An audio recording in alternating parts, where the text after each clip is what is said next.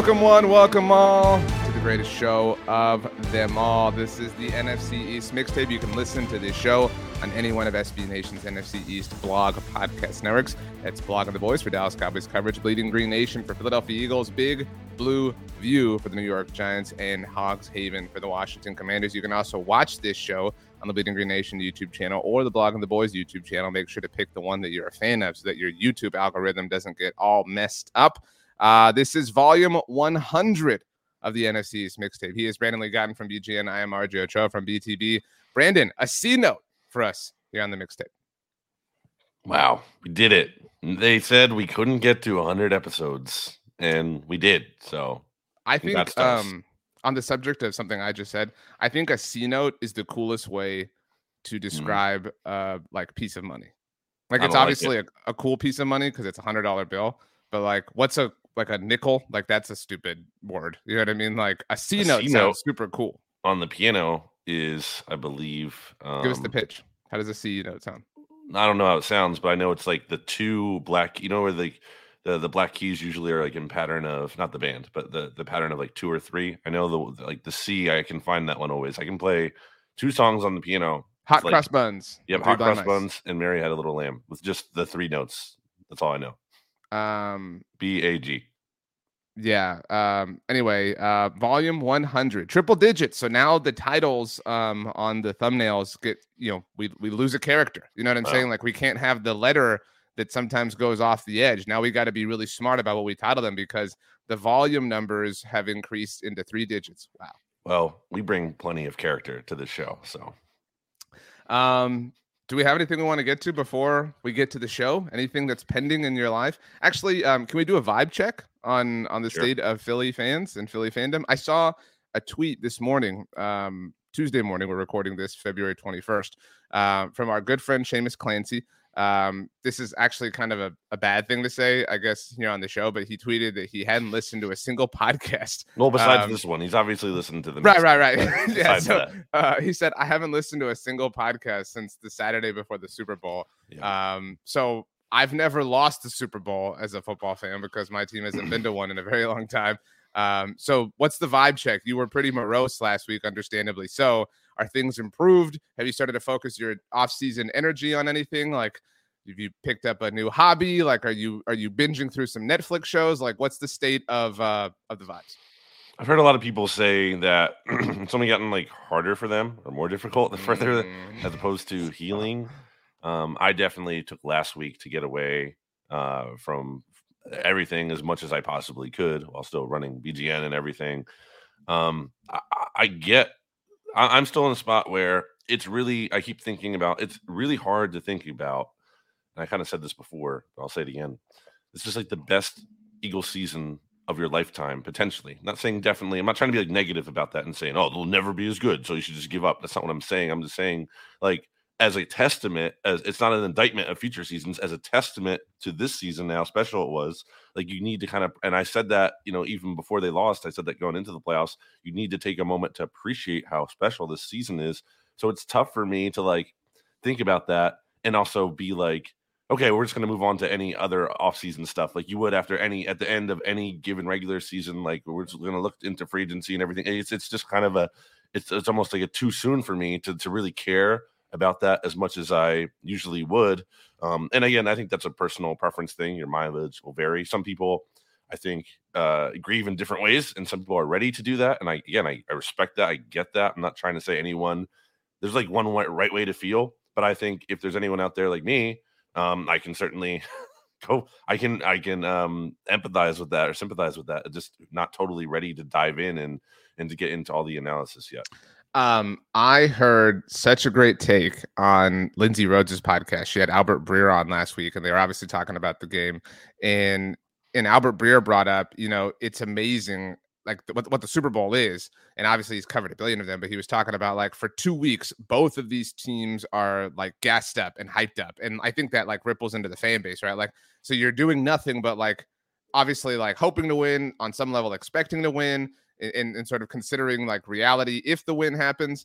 And so you're like you're already there. Like, you know what I mean? You're already among like the greatest teams of all time. And then one team wins, and it's like we lock that in, right? So it's like, okay, this team that won is in fact one of the greatest teams of all time, and the other team is just left to kind of process the emotions of not being that team, despite the like 2-week run up, like I talked about. I had never really thought of it that way, but it is strange how like quickly the rug goes out from under you, from like literally one of the greatest teams of all time to just another team. Yeah, that's the tough part to reconcile, because I don't think you can say just because they didn't win the Super Bowl, this was not like the greatest Eagles team potentially of a lifetime. Like, they were so historically accomplished. The things they did, it's crazy. You might never see that again. And again, maybe they will. I don't know. It's possible there's a better team that'll come along. I'm not gonna say that it can't happen in the future, but it's so tough for me to look at next season and be like, it's gonna be so tough to. It just feels like there's only room to go down, and not in a negative way, not in like a they're going to be terrible, but just like they could have a really good season next year, like a really good season, and still be like 11-6 or whatever, 10-7. Like, that's kind of just the reality and the natural regression of things. So, look at it's a bummer. I had a question for you. Okay, go ahead. How do you carry your money? So we were talking about money earlier. Are you like a money clip guy? Have a wallet? I was a money clip guy in like middle school because I thought that was cool. So I'm a wallet guy now. And what kind of wallet is it? Like those wallets you see on like Instagram? They're like, you need the modern wallet that's like indestructible. No, it's just like a standard leather wallet. It is same. I guess is it a bifold? Like it folds in half. You know what I'm saying? Like a mouth. I don't know. Like, because I've in the past had a trifold, so like you know what I'm saying? Like it folds. Yeah, I do the trifold. Okay, so I'm a bifold guy. And actually, while we're on the subject, this is a cool. Let's get into the nitty gritty here. Does the part where the money go, the bills, does it have two flaps? Like it has a divider? It's just the one section for the money, and then there's like a zipper section for like any coins I want to keep. I think keeping coins in a wallet is weird. I'm sorry, like it just adds. What are you so talking much about? I get some change. I'm not going to like keep a ton in there. Put the loose change in your pocket. That's what I'm saying. No. Like it's like what are you gonna do if you get like 6 coins? That's so many coins to like individually like put in there. Like it's a lot of work. So let's do it. But I was gonna say, my wallet, the part where the cash goes, has a divider. So there's like 2 halves. So I put the bigger bills, like the 20s and 10s, on the back half, and the 5s and 1s on the front. And if an occasional C note finds its way to RJ Ochoa, it goes in the back. But I definitely have to be organized. It has to make sense. I think it's when people just like shove stuff in. What pocket does your wallet go in? Typically left, because I'm right-handed. What I'll usually do is I'll keep my cell phone in my my wallet and my keys in my left, because I don't need those as much typically.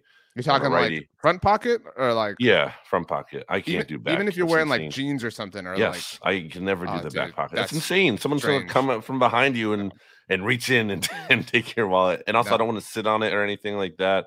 And then I do front pocket, right side, cell phone, and then my AirPods.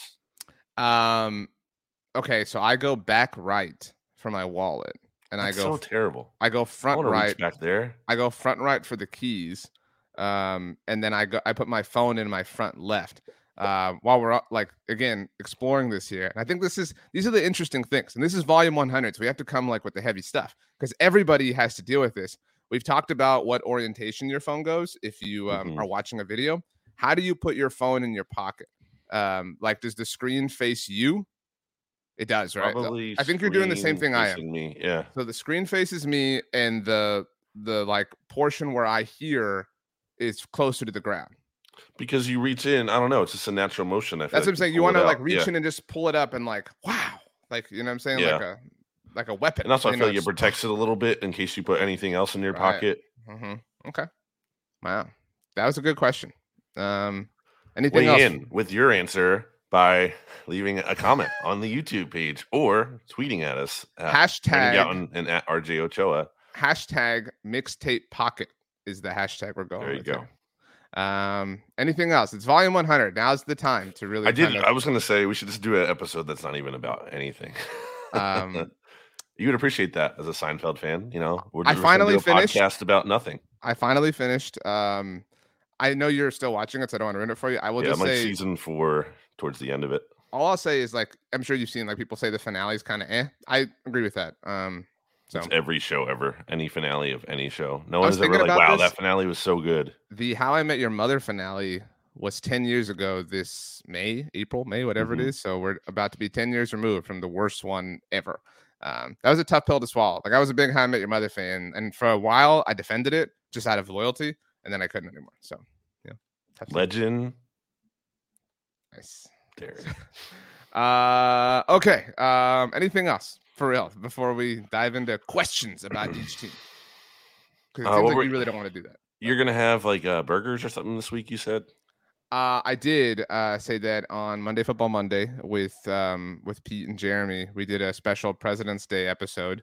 It was just like off-season rambling, sort of like this. You didn't have a favorite president. I laughed at that. Thanks. Well, I said they were all, they all had their pros. Wow. And, very non-political answer from you. But at the end, we talked about dinner plans, and Jeremy said he was going to make a lasagna, and he did actually. He sent us a picture. I told him. I believe it. Jeremy's a man of his word. It was really, really, really good. I'm actually going to send it to you right now if you can buy me 10 seconds. Sure. Yeah. I made some meatloaf last week. Not bad. And very shocking to me. Surprisingly good. Some cabbage in the oven, some roasted cabbage. Gross. That's disgusting. No, dude, it was so much better than I thought it was going to be. It has a funky smell when you cut it up, and it doesn't always look the most appetizing, but Gross. Man, it was good. I just sent you roasted in the oven. This isn't my lasagna. Jeremy Reisman, who runs Pride of Detroit here at SB Nation, he made this from scratch. He said it wasn't. I asked, and you heard. I said, like, is this like a Stouffer's? You can't put this on the overlay for the listener. The I guess I could. Visual. Give me a second. Give me another second. It does look pretty good. I'm just gonna do the first photo. I'm not gonna do the photo of his slice. And I don't want audio people. It's like nice and browned. Looks super cheesy on top. It looks really good, honestly. Especially for a first time. Like, this is the first time. This is really impressive. Here we go. Wow. There you go. It's great. It looks great. Good job by Jeremy. And like I said, it's straight from the oven. Or not obviously straight from the oven, but like he made everything. Like it was like, I don't know that he like scratch made everything, but sure, it wasn't like a pop in the oven Stouffer situation. So good job, Jeremy. He said it was his first time making it, and he said it was amazing. If you want that recipe, you can tweet at him. Detroit on Lion, Jeremy Reisman. We should have Jeremy on at some point. I mean, like, why not? You know what I mean? Like, we have all of our SB Nation friends and colleagues. You know what I mean? So, hey, but what's the angle? The angle is the Lions are the team who's going to host the Eagles in the playoffs next year. Okay. Okay. Questions about each team. Since we recorded, actually, like an hour after we recorded last week, Jonathan Gannon was announced as the new head coach of the Arizona Cardinals. Everybody had all sorts of jokes to make about him and his, like, what was it, the moment with Kyler Murray? I thought it was I really thought it was not a joke, but I thought like that was like something somebody else made at first. Like I was like, there's no way this is real. He does look like Kendall Roy from Succession. I don't know if you watch that show, but nope. Like it was the suit choice, like the fact that it was like a light heather gray.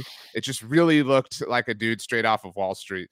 I heard Pee Wee Herman comparisons. So he's gone. He already has his coordinators picked out.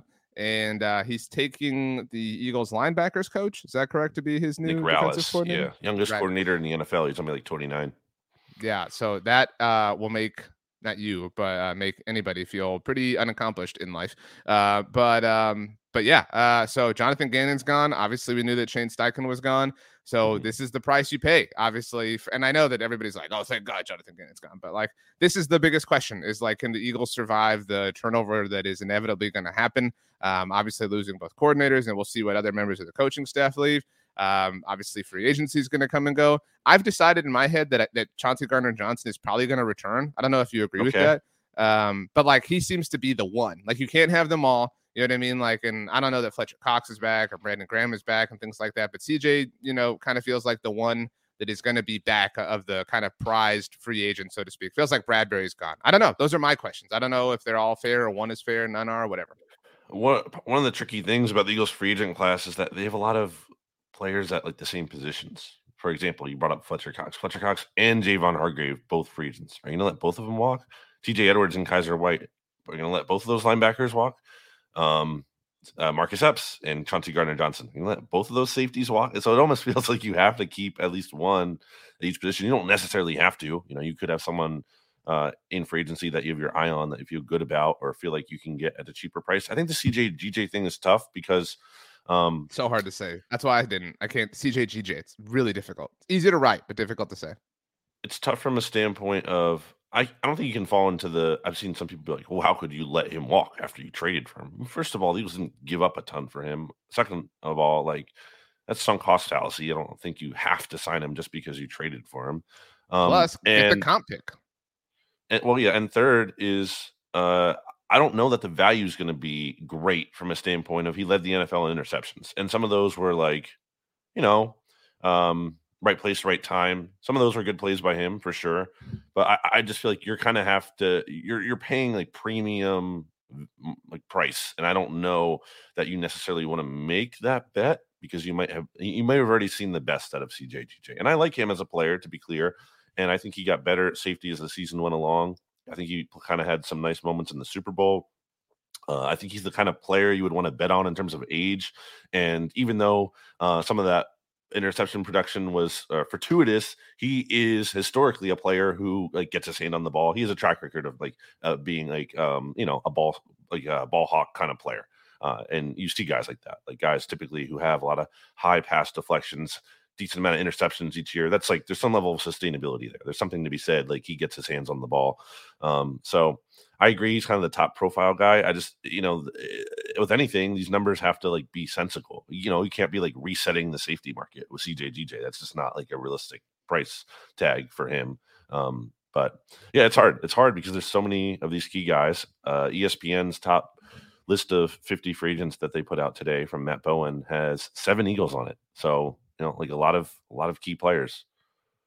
So Chauncey had 6 interceptions this past season, which is more than he had in his entire career to that point. He had 5. Do you know what in his 3 him seasons. And Dak Prescott have in common? I don't know. Led the NFL in interceptions this year. Nice. Good for you. So again, 1 interception, 3 interceptions, 6 interceptions as far as his career.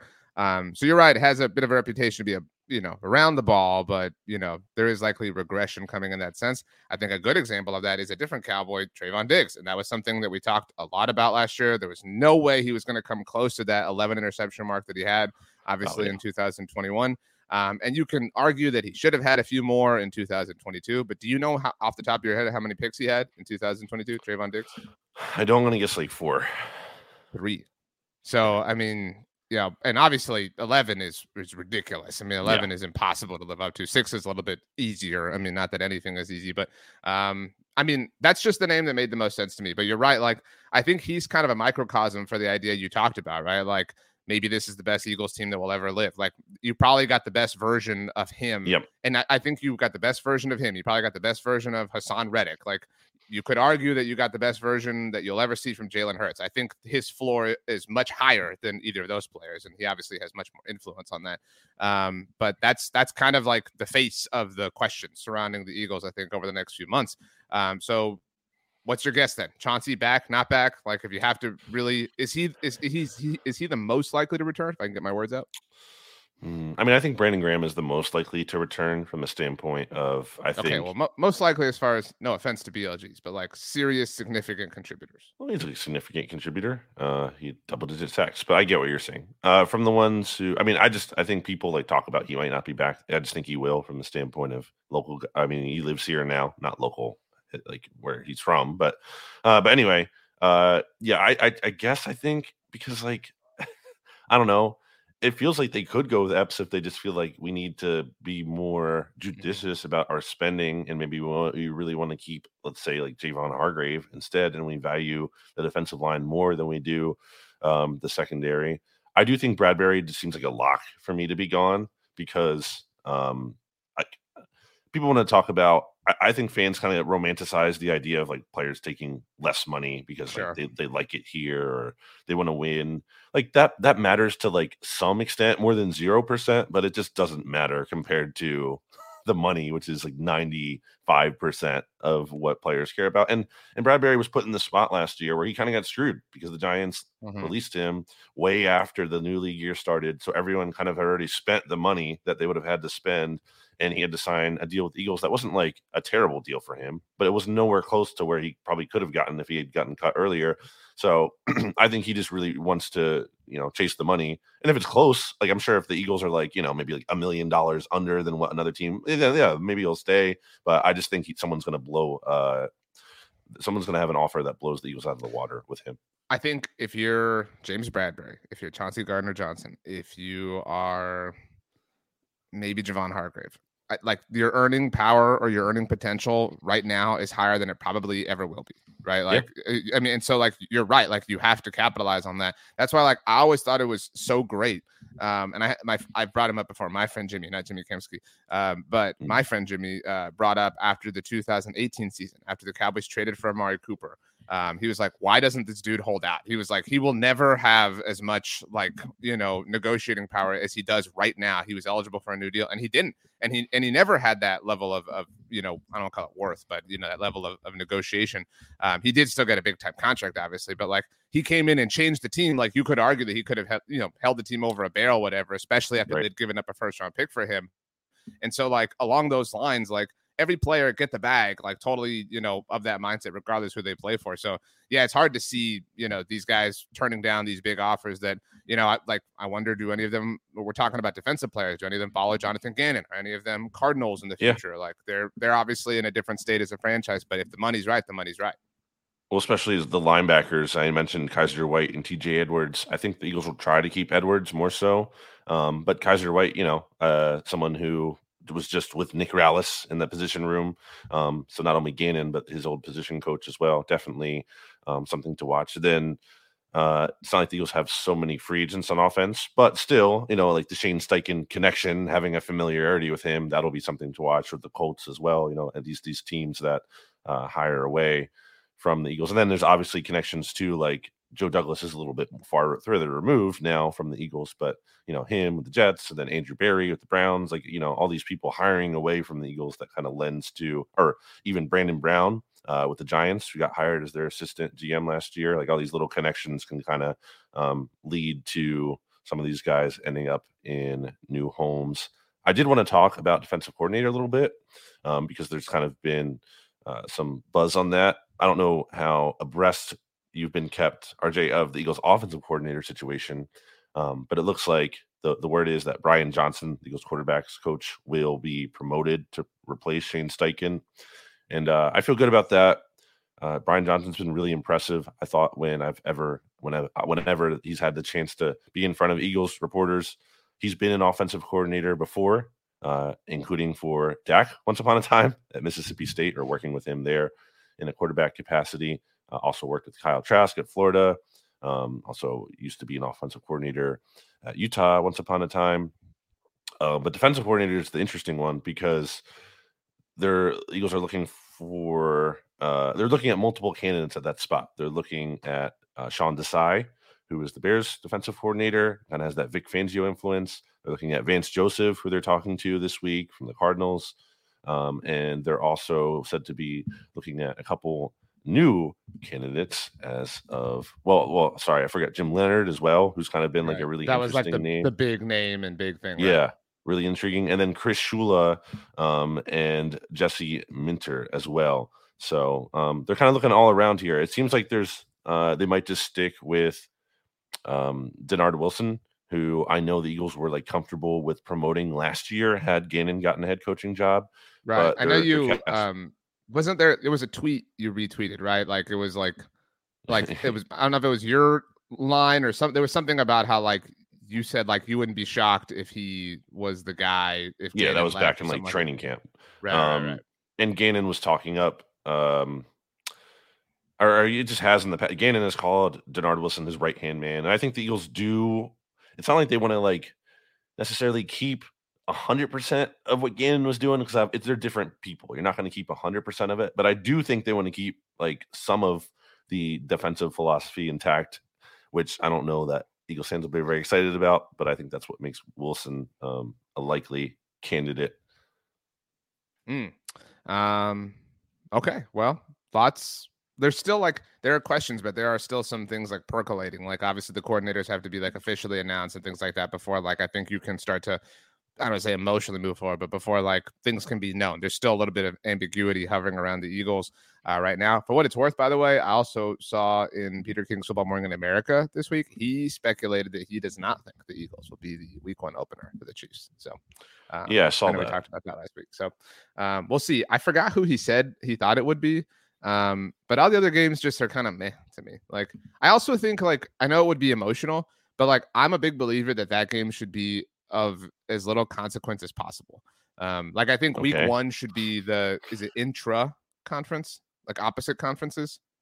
You know what I'm saying? Like inter. Well, like we've brought this up before. Like I hate when you have like Cowboys. I know we petitioned for Cowboys Eagles week 1, but like when you have to play 2 divisional games the first 2 weeks of the season, like stuff like that. Well, it shouldn't be. It shouldn't be the 2 first weeks. That'd be crazy. Well, that's what I'm saying. Like so Chiefs Eagles, I know it would be emotional, but it is technically as little meaning as possible for both teams. So that's a plus, I guess, if it winds up being that. But okay, any more Eagles questions?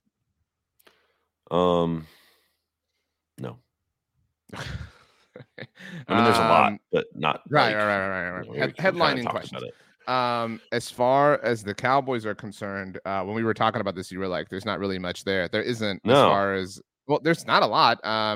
It's kind of quiet right now. Obviously, things will pick up as the combine approaches and gets closer. You mentioned ESPN's top free agents. They launched an article today, the day we're recording Tuesday. I wrote about this. They had suggested fits for all of the players as well.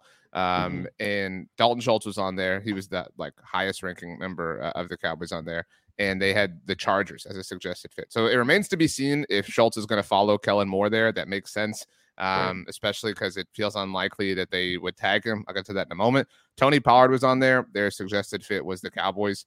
There's all sorts of murmuring. Like there was a report last week from Adam Schefter that Ezekiel Elliott's representation is going to, I guess, like talk to people at the combine and gauge his value to sort of figure out if he wants I've got some bad news, Zeke. Yeah, I mean, like, I'm not here to trash Zeke or whatever. Like, it's been such a like contentious argument among Cowboys fans for a long time. It's been a fun era. It's been a fun time. We've had some good times, but like, it's just, I will be a little bit disappointed if the Cowboys don't do anything. I will even be a tiny bit disappointed if they restructure him because, like, dude, like, any like moment for Zeke is a moment against everybody else. Like he's not an explosive playmaker on your team, and you have to come to terms with that. And it does feel like Mike McCarthy has slowly been winning that battle. As Zeke has obviously gotten a little bit older. So we'll see. But if I had to guess right now, and this is just my own personal guess, it isn't any kind of report or anything, I would guess they move on. But I mean, again, it would be really, I think it is telling that they're even willing to kind of leak what they are leaking about him. Like he is a favorite of the organization. And so that they're willing to come this close says a lot. But so also on that list at number 26 was Odell Beckham Jr., who's currently a free agent, obviously. Here we are, still talking about this. Well, it was a waste of time. All that stuff in season was so dumb. I'm just saying his suggested fit, obviously, by ESPN was the Cowboys. And I'm just here to say this is going to be a thing until he's on a new team. And he's going to be on a new team, right? Like time will tell who that is. And Odell represents to me what I want in the sense that I want the Cowboys to attack the wide receiver position with vigor this offseason. Now, to be very clear, if you ask me, RJ, who do you want the Cowboys to draft with the 26th overall pick? It would be Jackson Smith-Njigba out of Ohio State. Yeah, I interviewed. Really yeah, he's awesome. And you can listen to our interview with him on the Black on the West podcast network or the YouTube channel. He's obviously from the Dallas area. He said it would love to be drafted by the Cowboys. Big shocker. That would be my favorite, kind of path forward for them at this point. But that's why, like, if they sign Odell, if Keenan Allen's cut, they sign him. If they trade for DeAndre Hopkins, anything like that, it gives them all the more flexibility in the world. I don't want them to be pigeonholed. I don't want them to be stuck. I don't want there to be all this pressure on JSN if he's the hypothetical pick to come in and immediately carry things opposite of CeeDee Lamb. So yeah, if it's Odell, if it's somebody else, like sign me up. That's what I really want more than anything. Yeah, you can't just rely on a rookie receiver either. Like in theory, they could come in, have a big impact. Not going to say it's impossible, but it's not something you can just rely on. Like, that's not a good strategy. If that's your only strategy, it's just not, because I think receivers can take time sometimes. Sure. And they might be like a nice player right away, but they're not ready to, like you said, kind of carry the offense. I know CD's there, so he doesn't necessarily have to do that. But again, might just be better suited to be kind of a role player than a feature player in year one. So yeah, definitely think it would be important to attack it, like you said, with multiple kind of options. I don't love, but that's the same kind of thing. Like, if Odell Beckham Jr. is your only move, that's just not good enough. I think that's not good enough. To me, it's like, if it's Odell and you're hoping that Michael Gallup is better his second year post injury, and it would be very difficult for Jalen Tolbert to be worse as a second year player than he was as a rookie. Yeah, but he might just be bad. Right. I mean, that's obviously, but like, my point is, like, that raises your floor. Like, even if it's Odell, like, it is a lot of attention, obviously. And if you feel like you can live up to it, obviously go for it. The reward is high. So is the risk. I don't know if it is, man. I don't really know if it is, though. I really am not sure about that. It is theoretically, like, you know what I mean? Like, and so, and if you don't have to pay a lot of money, like, and I will say this, and I know everybody laughs at this, but like, I do trust them. I mean, they walked away from Odell, which it was a very non-Cowboys thing to do. Do you not agree with that? Like, they walked away mid-season and they were proven right. It's not like so did everyone. Bills. It wasn't just them. I know, but it's not. That's my point. It's not like he signed with the Bills or whatever. Like, they, even though nobody else signed him, like, they walked away. They kept control of the situation. They didn't allow themselves to be swayed by the emotion and the attention of it all. And they, just like everybody else, was proven to be right. So, good for them in that sense. Other free agents, I'm working on something right now. I kind of am intrigued by the idea of Patrick Peterson. I don't know if you remember this. In the fall of 2021, I think he did an interview with The Athletic. I can't remember who it was with. And he talked about, at that time, that was his first season in Minnesota, the Cowboys, Niners, and Eagles all reached out to him. So I think he's an important name to kind of watch as a, if James Bradbury leaves, obviously. The Cowboys have a need at corner opposite of Trayvon Diggs. He kind of a 1-year rental guy, like kind of a ring-chasing dude at this point in time. Like, I would love that for the Cowboys. And again, alleviates their need to maybe prioritize corner in the first round. Okay. Little Patrick Peterson. He's kind of been a big Philly antagonist in terms of one of the players probably I've seen most get into it with the crowd, regardless of what team he's been on. I think he kind of enjoys it. But... I think he's an antagonist in general. Like, remember when, was it this past season, when they beat the Cardinals? I think it was this past season. And then he did the, like, it had to have been. And he did the, like, video game celebration. Okay. Talking Vaguely about, like, familiar. Well, he did it, like, and he was obviously, like, poking at Kyler Murray and the Call of Duty stuff and the clause in the contract, whatever. But it's like, dude, that was your teammate. Like, you know what I mean? Like it's one thing to be, like, antagonistic towards, like, the Eagles or whatever, like, whatever team you're playing. But, like, and I understand he had some, like, bitterness towards the Cardinals and how things ended there. But it's like, that wasn't Kyler's fault. I mean, maybe it was, but you know what I mean? Like, it was just, I think he's just that guy. I do agree. There's some level he's just that guy, but I think it's fair to kind of like roast your teammate who might not have been like working as hard as you and kind of like putting your hard work to spoil because like they're not taking it seriously enough. My last thing, kind of question on the Cowboys, and then we'll get to the Giants and Commanders, is we're recording this on Tuesday, February 21st. Today is the day that teams can start to place the franchise tag on players. If we do see that happen, obviously somebody will get tagged. It probably won't be for the next, I don't know. There's no reason to do it now. Right. You have 15 days in the NFL, obviously. And so the candidates, I would say, for the Cowboys from least to most likely, I mean, we included these in our options, but they're not happening.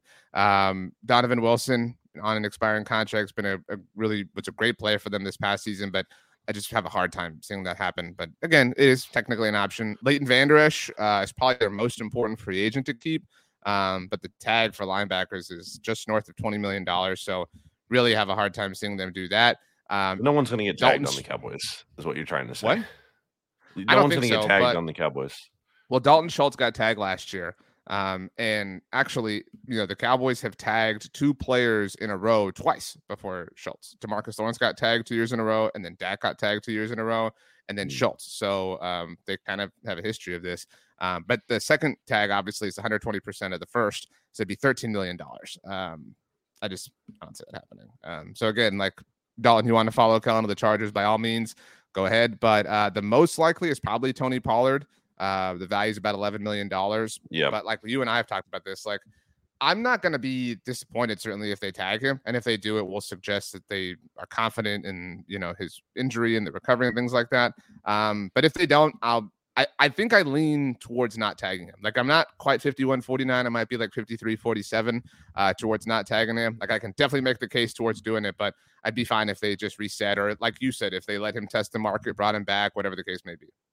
I think the Cowboys would be in very good shape, like from terms of a process making standpoint. Like, this is a smart kind of what a smart team would do if they cut Zeke, no restructure, no pay cut, outright cut him, and then again, in theory, if you wanted to bring him back in terms of like he sat out there in the market, no one's paying him, you could bring him back at a later date at a cheap count. That's maybe okay, but point being, cut Zeke and then just don't even pay Pollard again, unless same situation, you're letting him sit out there in the market and you can bring him back on like a reasonable 1-year deal, then sure. But if they put any kind of big resources into the running back position, I just think that shows they don't get it. And that includes Bijan Robinson, because I know that's been a lot, and I'm sure we'll talk about that more leading up to the draft, which we'll have plenty of time for that. But I've seen like just talk. There are so many people who in the same breath.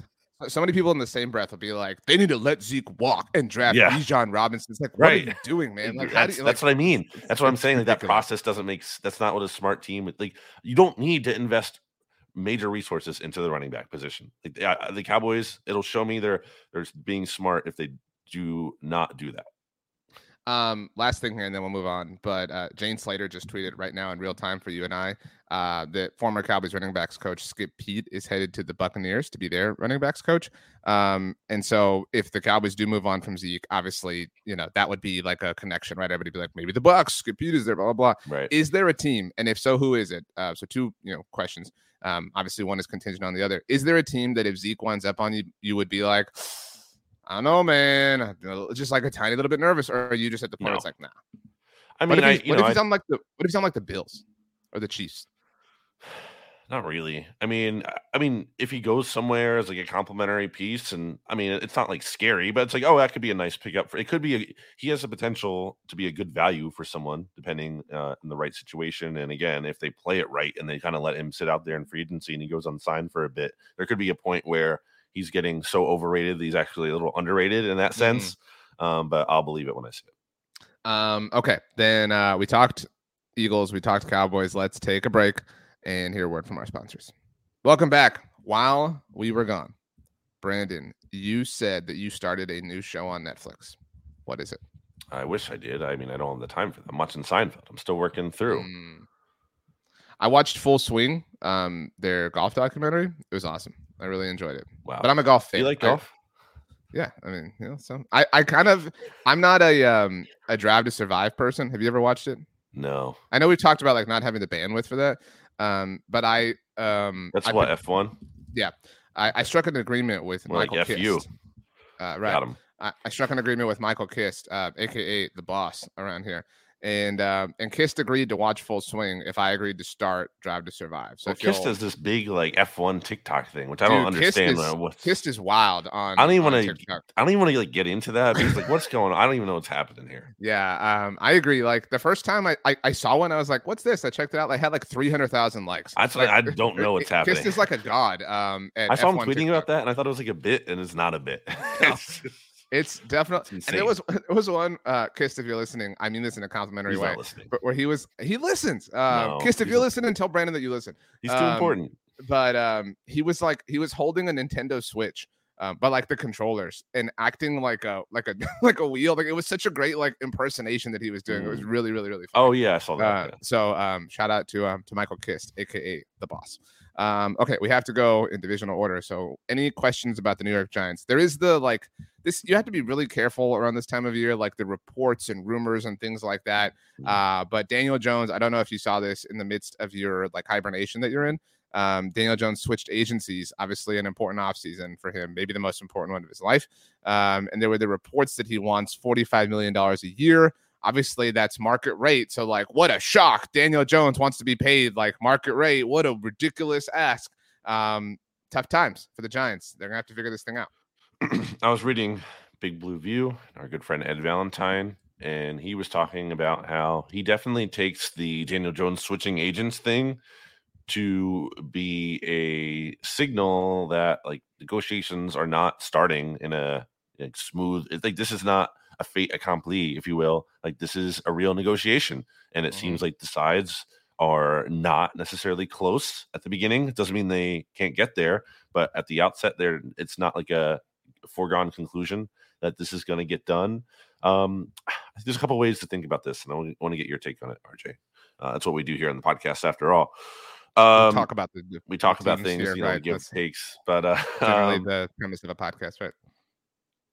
It's almost better. I feel like it's bad in the short term if they tag him, because you don't, in a perfect world, as you know, the Cowboys, like, you don't want to have a quarterback on such a high cap number, because ideally you just sign him if you believe in him to a long-term deal.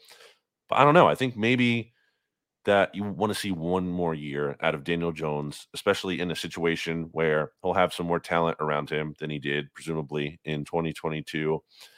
Like, I'm not out on Daniel Jones. I think a lot of people kind of are, especially from seeing like the temperature of Eagles fans who are like, haha, Daniel Jones sucks. And I'm like, he's definitely not anywhere as good as, like these top quarterbacks, at least in terms of being proven. But I also don't think, again, he's still like a lost cause by any means. And he had a really decent season. Like, he stopped turning the ball over.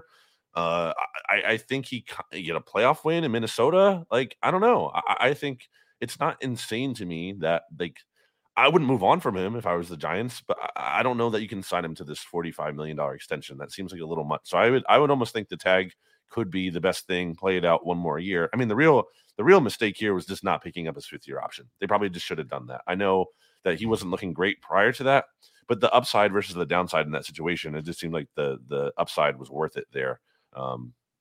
What do you think? I have a lot of takes. First of all, now a win in Minnesota is impressive. All of a sudden, when you hated on them forever. In terms of like quarterback accomplishments for the Giants relative to what the Giants have been able to do. No.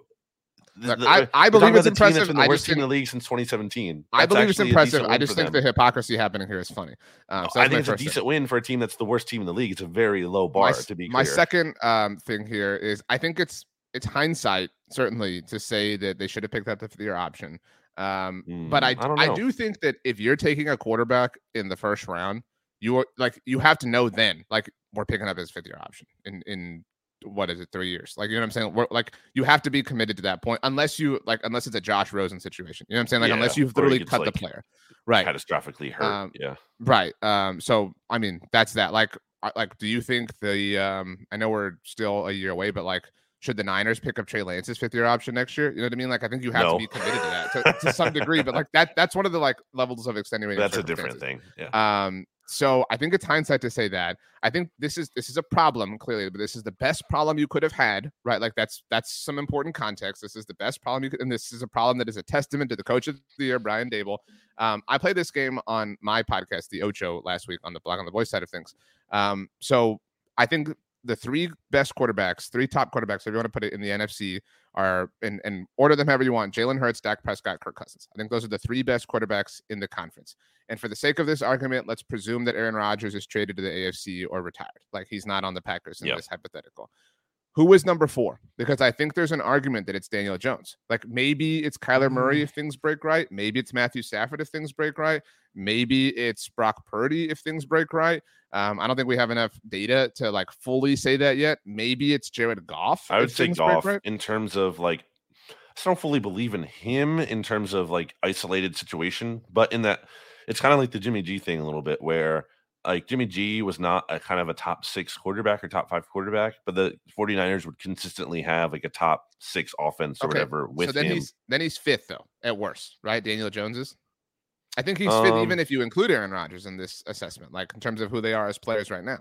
And so like I don't think it should be like, well, he's the 5th best quarterback in the NFC. Like, give him 45. Like, that's not my point. My point is like he's a much better option than like basically any sort of alternative.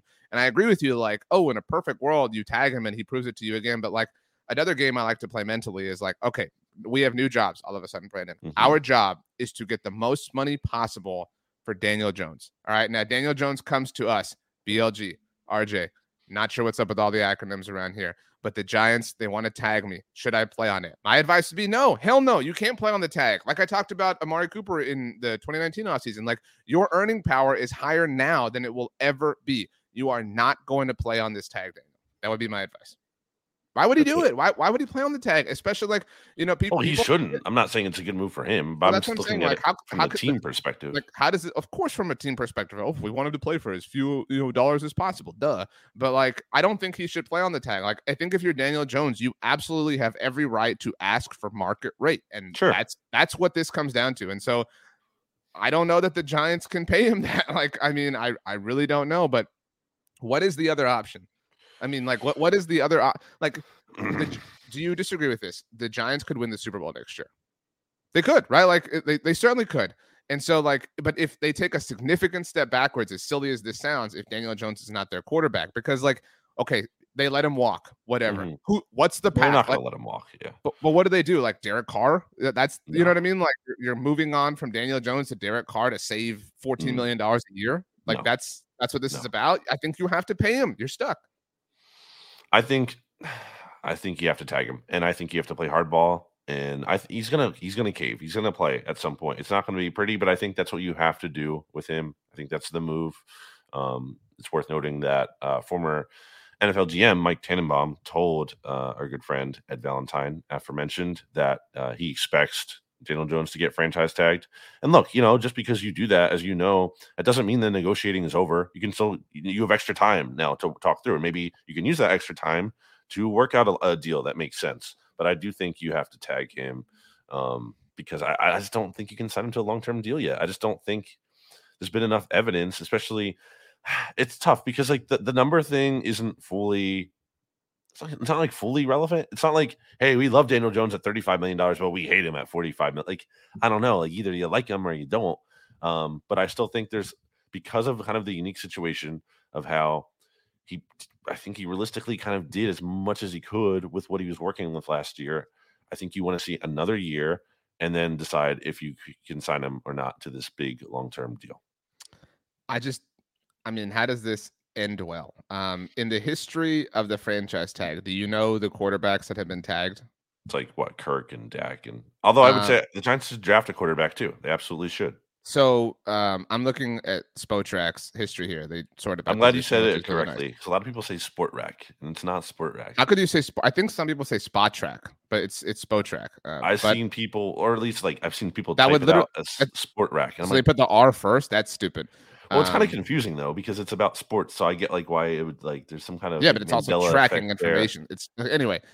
So their earliest documentation of a quarterback getting franchise tagged is Steve Young in 1993. But he was ultimately extended. Peyton Manning was tagged in 2004, ultimately extended. At the time, Peyton was extended to a 7-year deal for $98 million. Just what a world. Drew Brees was tagged in 2005. Obviously, that was the final year of his tenure with the Chargers, San Diego at the time, and then was a free agent the following year. This was a really interesting one. Matt Castle was tagged in 2009 after that season he played for Tom Brady when he tore his ACL in week 1. Obviously, he wound up playing for the Chiefs. Peyton Manning was tagged in 2011. It was ultimately given a 5-year, $90 million extension, which they had to get out of a year later after the injury situation. Michael Vick was tagged in 2011. That was the Eagles tagging him. I forgot about this. And ultimately signed an extension with Philly. And then it gets to more modern times, which is crazy to say that 2011 is not modern. Drew Brees was tagged in 2012 and then did sign the extension. Remember, he had those contractual issues, and then it was like, oh, how are the Saints in such a bad salary cap situation? But to your point, the most recent examples, Kirk Cousins, who was tagged 2 years in a row, and Dak Prescott, who was tagged 2 years in a row. Dak obviously ultimately got an extension with the Cowboys. Kirk did not get one with Washington and wound up signing in free agency for the Vikings and has made a lot of money ever since. So yeah, like you love to play the like what is precedent game? Like what is the precedent that this most likely follows? Dak, Kirk, Brees. I mean, like, that's your question? Yeah, like oh. Actually, my first question is... I think it's a unique situation. Do you disagree with me? That's a unique situation, though. I don't think it's a standard situation. I think it's a tough spot. I just don't think you can... I don't think you're ready to commit all those years to him. I think where it's also unique is I don't think he's proved enough. He's proved enough to get like one more year, but I don't think he's done enough beyond that. so looking at it, by the way, Dak really won as far as like against teams like the other extensions that were signed by quarterbacks who were tagged, who signed deals with their team. The shortest one was 5 years. Breeze got one, Vic got one, Peyton got one, and so did Steve Young. Dak won a 4-year deal, and that was after too early. He should have waited because I know, they couldn't but I tag mean, him like a third time. But my point is, like, if anyone beat the team, it was Dak. More so, certainly. But even then, so Dak was not a first round pick. Obviously, Kirk not a first round pick. Drew Brees was a second round pick, but not even by the team who tagged him. Michael Vick was a first round pick, but not by the team who he was tagged by. So the only sort of, I guess, precedent as far as being a first round pick tagged by the team who drafted you is Peyton Manning, who was tagged twice in 2004 and 2011. Holy crap. I just did the math here, by the way. Man, the Colts suck, dude. The Colts tagged Peyton in 2004 and ultimately worked out a 7-year deal and then had to tag him when that deal expired. Like, what a horribly ran organization. The other thing with Daniel Jones, and if you tag him, I guess, though, is like, then what do you do with Saquon? Because it seems like it kind of might be ideal to tag Saquon. Like, you get one more year out of him. You don't sign him to that long-term extension. That's the most ideal usage. And so that's what I'm saying. Like, I think you have to accept that you're going to have to pay Daniel Jones. So, like, I think that the like path of least resistance towards most likely success for the, because like people say path of least resistance all the time, but that second half of that sentence is important. I think the path of least resistance to most likely success is getting a long-term deal done with Daniel Jones, biting the bullet, and tagging Saquon. That's it. That's if the Giants do that, I'm legitimately concerned heading into 2023. I guess maybe I'm overstating the concern about paying with Daniel Jones in that, like, I look at how the Eagles and the Rams got out of, these Jared Goff and when they got out, they paid him in 2019, right? And they both got out in 2021. Yep, I mean, not even 2 full years later. And they both got compensation for them. Well, the Rams had to give up a bit more. Still, I mean, like, but yes, even if they got nothing, they both got out ultimately. Well, and the Rams won the Super Bowl in part, obviously, because of that trade. And the Eagles, while they didn't win the Super Bowl, at least yet, they're still they went to the Super Bowl, to your point, and they're still reaping the benefits of the draft capital. All right, never mind. I changed my mind. You don't. Well, I mean, I still think you should tag him. Well, I don't know. Maybe if you can't. If you didn't have Saquon as another variable, I would totally agree with you. Like, you tag him, buy time, figure it out. Though you can potentially use the transition tag on Saquon or the franchise on, just in case you can't. Because here's the thing, it does seem like there's going to be hardball here. So I don't know, and the time is ticking on this Daniel Jones thing. So if you're not confident you can get a deal done, then I think you have to use one of the tags, not as like your plan, but as to give you more time and to kind of get that in place and then work out the extension. And then, maybe you place like the franchise tag on Daniel Jones and then the transition tag on Saquon. Because then if someone signs Saquon to a big deal, then you would just live with that and then you would walk.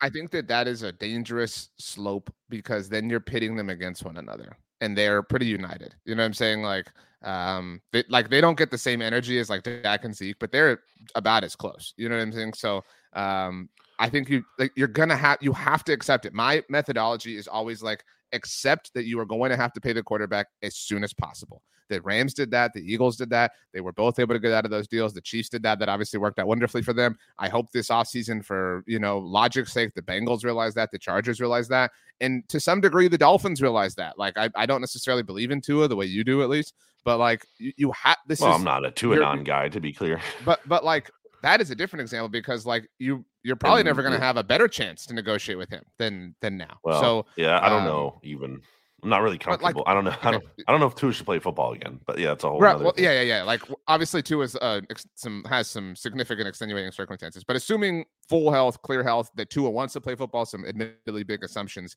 and you're the Dolphins, you have to get this deal done as soon as possible. The way the Chargers do, the way the Bengals do. And here's the other thing, Brandon, you're talking about, well, just wait.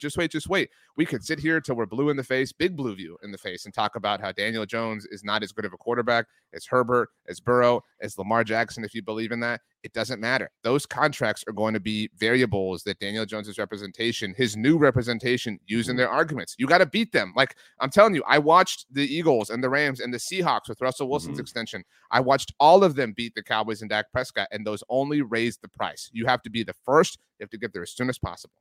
but you should still draft someone. You should draft someone Sure. like on day 2 or day 3, like You should what the draft Eagles did someone with in Hurts. general. I mean, Yes. Maybe don't do it if your quarterback is a little bit shaky from a confidence standpoint. It worked out for the Eagles, but like it also destroyed. Oh no, I think that's great. Actually, I think that's good to do because then if they are, then you see that they can't handle it, and then it's time to move on. You get my point, and it certainly worked out. Yes. Okay, let's get to the Commanders to wrap things up. No real new news except for the fact that Eric Bieniemy is now their offensive coordinator. There are obviously a lot of takes about this across the NFL universe. We didn't really touch on this on Monday because we just were kind of asking questions about the offseason as a whole. But you specifically wanted to talk about this. So Eric Bieniemy, Washington, whatever. I think one thing you and I like to do is to assess the common take on things. And I think the common take, especially from what I've seen over at Hogs Haven, sorry, Commanders fans, is like, oh, this is a great hire. Like, it's amazing. And it's just like, really? That's your take on this? Because really, there's none of that feels like there's none of this that feels maybe too good to be true. It's just like, of all the jobs that Eric Bieniemy could theoretically land, but apparently not actually land, like this is the one he jumps at because it's such a good opportunity to be Ron Rivera's lame duck offensive coordinator and to work with Sam Howell. Really? Like you think this is going to be like this massive turnaround for the franchise? This is a sign that the franchise is finally getting something right. Like I don't really. It's tough for me to come in and be like, well, you shouldn't be excited at all because you're fans. You want to be excited about something. I get that. You want to look on the bright side. I get that part of it. But just to like think like, oh, the Commanders got one over on everyone. They made a really good hire. I don't buy it. We've seen Eric Bieniemy be criticized before. He's actually, I just saw today, LaShawn McCoy, who played for the Chiefs. Wow. I don't know that LaShawn McCoy's opinion is one that I value in today's day and age. But take it for what it's worth. Jamal Charles clapped back at LaShawn McCoy's take. Okay, well, go. But like there's been some weird murmurs though about like Mahomes and Bieniemy over the years. And so here's the thing: once upon a time, with Doug Peterson, Andy Reid wanted to get him out of the building, not because like he hated Doug, but there were some things that went on where he basically wanted to get Doug Peterson out. But like give him a soft landing in doing so. So Andy Reid was very heavily pushing the Eagles to hire Doug Peterson. Eagles obviously made their own choice, but Andy was like really pushing that a lot. And that was a big reason why Doug Peterson got hired. I think there was some of that going on here where I don't think the Chiefs wanted to fire Eric Bieniemy because the optics of that are obviously awful, especially coming off another Super Bowl win. But I also don't think they were dying to keep him around. If they were dying to keep him around, they really could have kept him. If they thought he was so integral and they had to have him and he is this genius, they could have done that. And integral. I don't think that was the case. Yes. I think there's some weird vibes going on there. And I don't know, man. Maybe Bieniemy is being smart in terms of maybe he's looking at this as like, hey, I'll come in. I'll be the OC for this coach who might be headed out the door next year as new ownership is coming in. And then, hey, I'm a great internal candidate. Like maybe the offense does good, but the team kind of stinks as a whole. Or the ownership just wants a change because they're new ownership. They don't really care about Ron Rivera, but they feel like Bieniemy, is a strong candidate because of his background. So maybe he's being smart on his end. But I have my reservations about this really being like a needle mover in Washington. I mean, what is the common take to assess it? Like you're saying the common take among Commanders the common fans, take is like, how could this guy not get a head coach job? We're so lucky that we got him as our OC. I think there's two different common takes, and which I guess destroys the spirit of the idea of a common take. There's the common take of Commanders fans who are obviously over the moon excited about it, and then there's the common take of like NFL fans and observers, right? Which is that this is ridiculous that Eric Bieniemy has been held back, has been discriminated against, that he hasn't had opportunities to be a head coach. I think I don't remember where I read this. I think it was The Athletic again that noted he has interviewed for a head coaching position 19 times. Do you know if that's correct off the top of your head? I don't know. It's obviously a lot. But over the Mahomes era, which is now 5 years old, he has interviewed obviously a number of different times for a number of different teams. I think he's actually interviewed for a few teams twice, just because they've had turnover in that time. I don't know. It's difficult to like square from a logical standpoint. Like, why would Eric Bieniemy want to leave Kansas City and Patrick Mahomes to go coach in Washington and Sam Howell, if that's the plan? Obviously, that like that doesn't make sense. Nobody can argue that makes sense. I know Eric Bieniemy is obviously arguing that.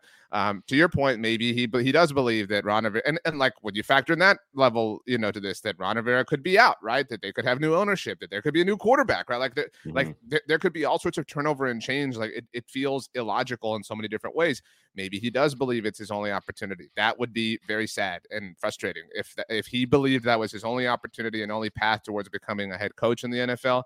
I think his resume speaks for itself. Like, I know that there have been questions and whatever, from people who doubt him or whatever the case may be. I do think that people hold the fact that he doesn't call plays against him. I think that people use that in different ways against different people.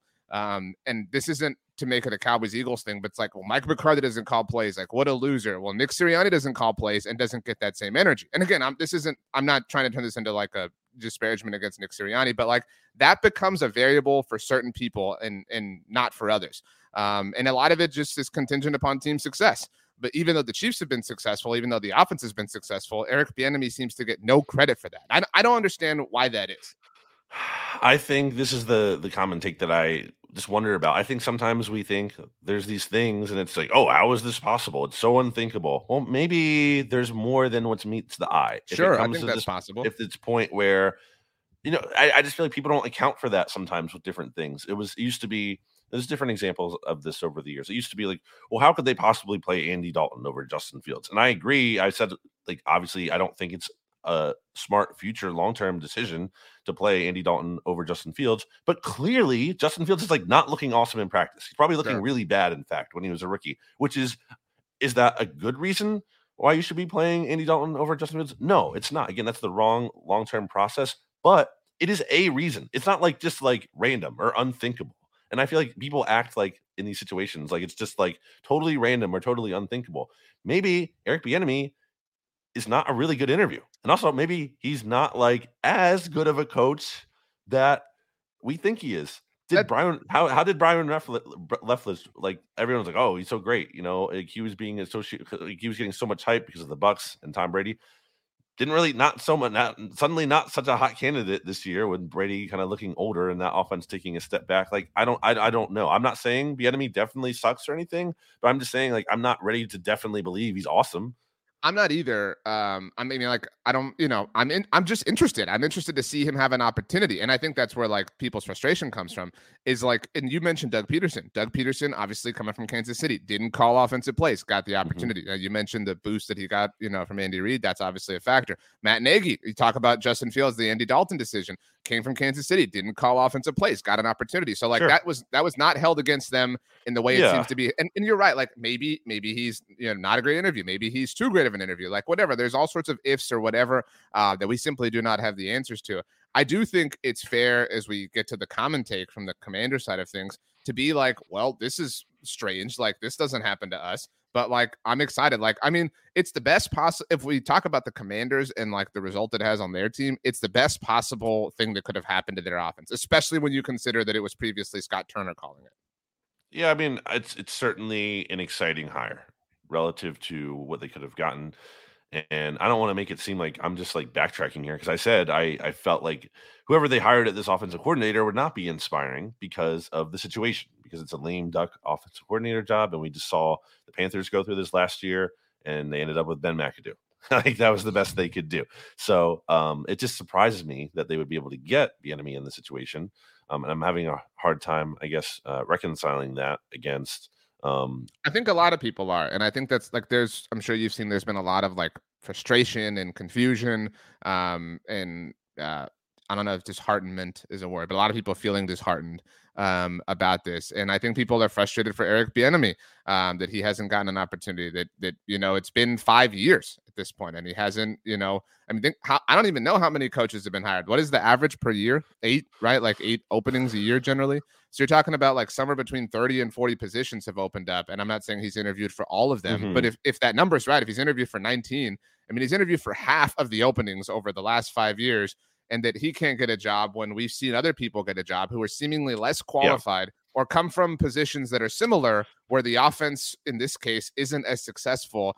it's, so that's why, like, if I'm a Commanders fan, I'm thrilled. Like, maybe he comes in and has the exact same, success. And if that happens, then as Cowboys and Eagles fans, we should be pissed, because now all of a sudden, if he is the future head coach, then they're in great hands. Just to tie a bow on this, I'll just say, like, sometimes I feel like we should consider more angles when we reach a point when we're just throwing our hands up. Like, how is this not happening? I agree that obviously there's elements of race in there, and obviously there have been candidates who've been less deserving who've gotten jobs. I'm not saying Eric Bieniemy shouldn't have, but I'm saying because he hasn't, like, it can't just be 100%. Oh, this is a total injustice and it's inexplicable. Like, I don't know about that. You know how sometimes, like, a player falls in the draft way further than expected? It's not always because they're a steal. It's sometimes because there's stuff behind the scenes that we don't always are privy to that are huge red flags that end up manifesting. And it's like, oh, that's why that player fell so far, because they have this, like, really degenerative knee or something, or like they're a total jerk. Dean a year ago, when it was like, how is he still falling? Like, whatever, blah blah blah. I mean, it does. I don't mean to pick on the Eagles here, but like that's an example of a draft prospect. Like, that day, it was like, what's going on with Nakobe Dean right now?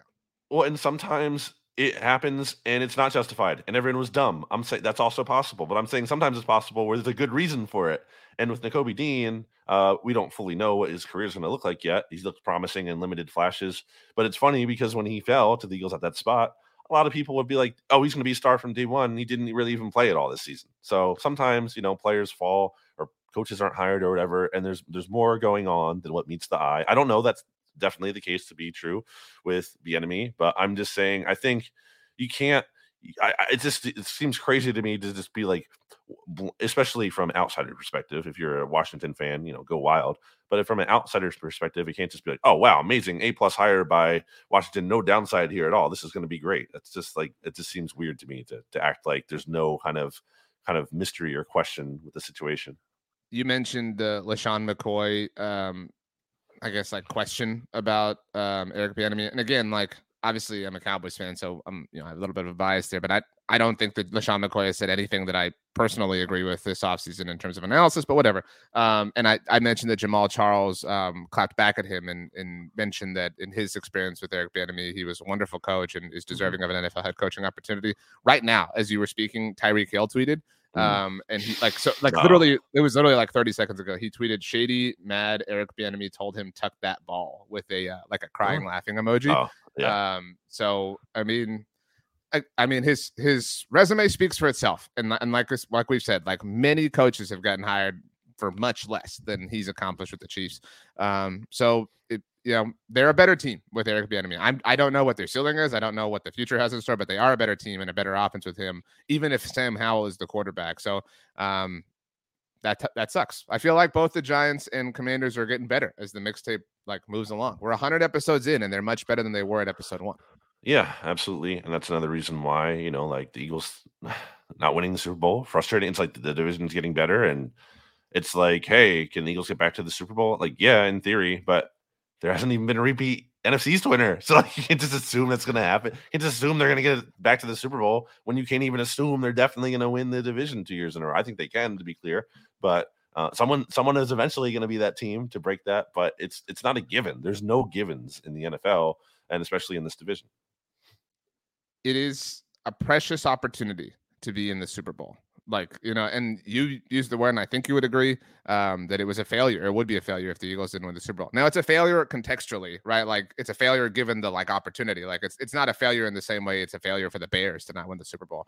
But it, you're right there. You know what I mean? Like, I mean, to your point, the Eagles have only been to 4 Super Bowls, right, in franchise history. So, like, yeah, it's really hard. Like, it's really, really, really hard to get to them. And so I don't mean to pile on or pour salt in the wound, but yeah. So, Seamus, if you made it through this podcast, good job. I don't think he has. With all due respect, we love Seamus, but still taking a break. Anything else as we wrap up volume 100? I guess we should have had a special guest on, but we didn't, so that's good. And how about some people tweet at us if they want to hear any guest ideas that people want to hear from? Besides Jimmy, we're working on it. Jimmy will be on at some point in time. Don't worry, but we know that one. Give us some guest ideas that you want to hear from. Obviously, I would love to get Tio on at some point. I saw he T.O. posted about the wine. wine thing. Yeah, we got to figure that out. So, T.O. is one. Jimmy, we'll get Jimmy on at some point.